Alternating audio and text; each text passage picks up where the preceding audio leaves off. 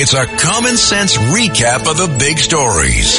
It's Katz and Cosby on 77 WABC. I understand Alan Dershowitz is on. Yeah, perfect. Perfect. We have the professor. Bring him in. Let's bring him in. We have the former Harvard professor of distinction there and also multi-best-selling author, Alan Dershowitz. Professor Dershowitz. Which case you want to come up first? There's so many cases. Yeah. I want to talk about how the president of Harvard should become pretty quickly the former president of Harvard. Amen to that. Bravo. Just like the University of Pennsylvania. And MIT. Right. Right. Let her join me in the status of emeritus. That's where she belongs. And there's a very interesting reason for it. Before she became president of Harvard, she was the dean of Harvard College. And as dean of Harvard College, she fired Professor Ron Sullivan, who had been the dean of Winthrop House, because he represented Harvey Weinstein and because the students said they were afraid. They were afraid. They were in fear. And that was the reason for firing him.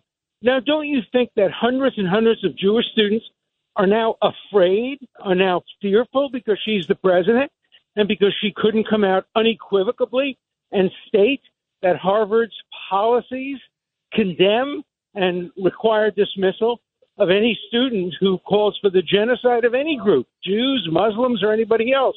So I think she made her own bed by her own firing of somebody because of fear, and now she has to bear the burden of that by her own standard. She shouldn't be the president.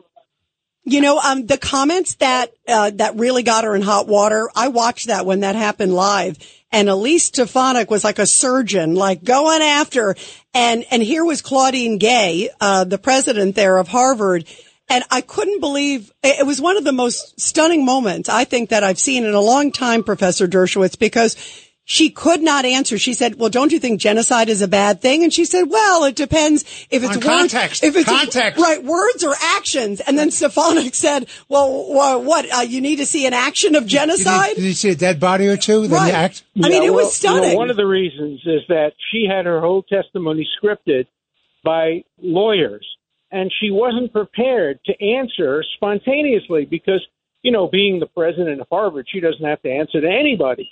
She just issues statements. And now she was treated like an ordinary person by a very, very smart member of Congress who asked her questions. And, they were questions that should have been easy to answer. And they weren't even the hardest questions. The hardest questions would have been about a double standard at Harvard. If any student says anything negative about anybody based on sexual orientation or race or poverty or anything, they immediately get disciplined. But I guess there's a separate rule for Jews, and that's the question that she should have been really pressed on, and with history and background. But she failed the test. They say that every Harvard student, every Yale student now gets an A in every course. Did you see that? 97%, I think, percent of students get A's. Even by that absurd standard, she got a D minus.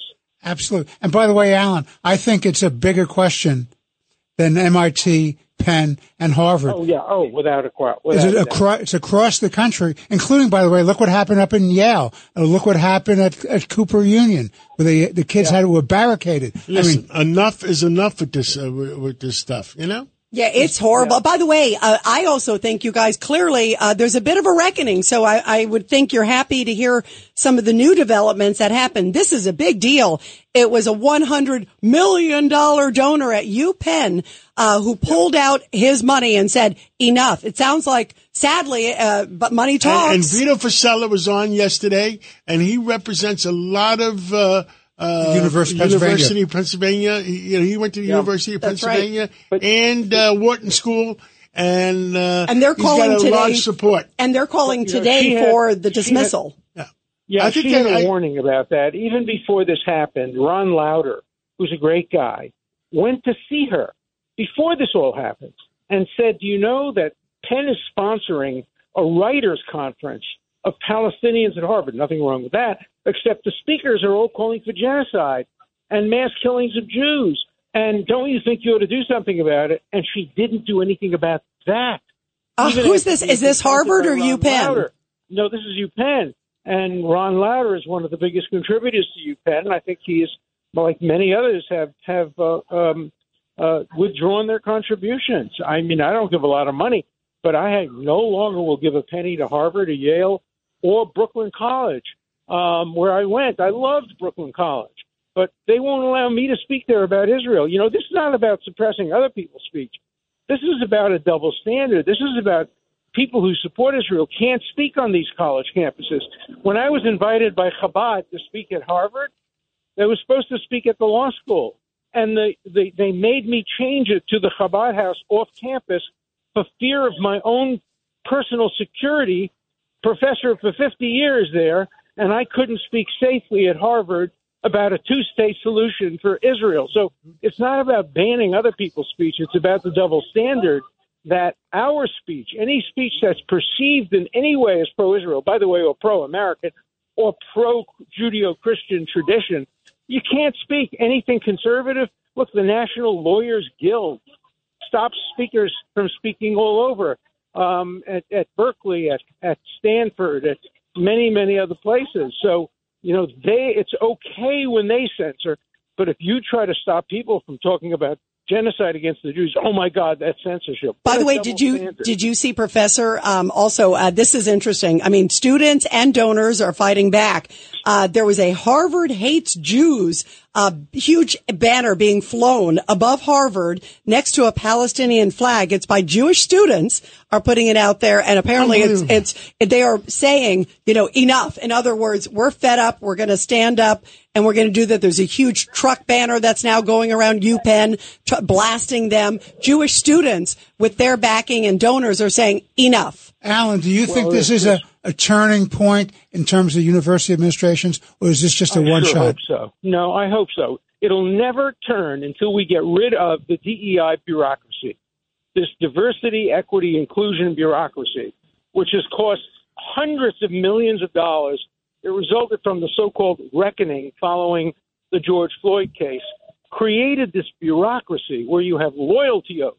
You have to support diversity, which doesn't mean real diversity of intellectual views. It means only skin color diversity, and equity, which is the opposite of equality, and inclusion, which explicitly excludes Jews. And so this whole diversity, equity, inclusion has been the major source of the anti-Semitism. And until that's dismantled, no matter who the president is, there's going to be pervasive anti-Semitism. Yeah, that's for sure. Before we let you go, real quick, your thoughts on the Hunter Biden case. Well, it's a serious, serious case. I don't like the indictment. I'll tell you why I don't like the indictment.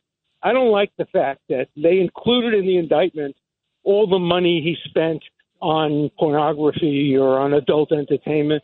That seems to be somewhat prejudicial. It doesn't matter what he spent it on. If he had spent it on, buying prayer books to pray to the Lord, that wouldn't make a difference. It just is very biased, the indictment itself. But it's a strong indictment, and it's a very serious charge. Now, how is it biased? The money back, Professor Dershowitz, how is it biased? Why do we need to know that he spent the money on these terrible things? It's not relevant to the indictment. It just that becomes the lead story in every newspaper. Oh my God! Does it prevent him? Does it give him an excuse not to testify before Congress? Of course not. But first of all, he was indicted previously, so if he wanted an excuse, he had it. But no, that's no excuse. All he can do is refuse to answer specific questions. But he could have done that anyway for fear of an indictment, even if before the indictment. So the indictment itself has no impact at all on his Fifth Amendment privilege. None. Well, thank you, Professor Dershowitz, for coming on, and we'll talk to you again real soon. Thank you, Professor. Have a great weekend. Happy Hanukkah, everybody. Yes, happy Hanukkah. Thank you, Professor.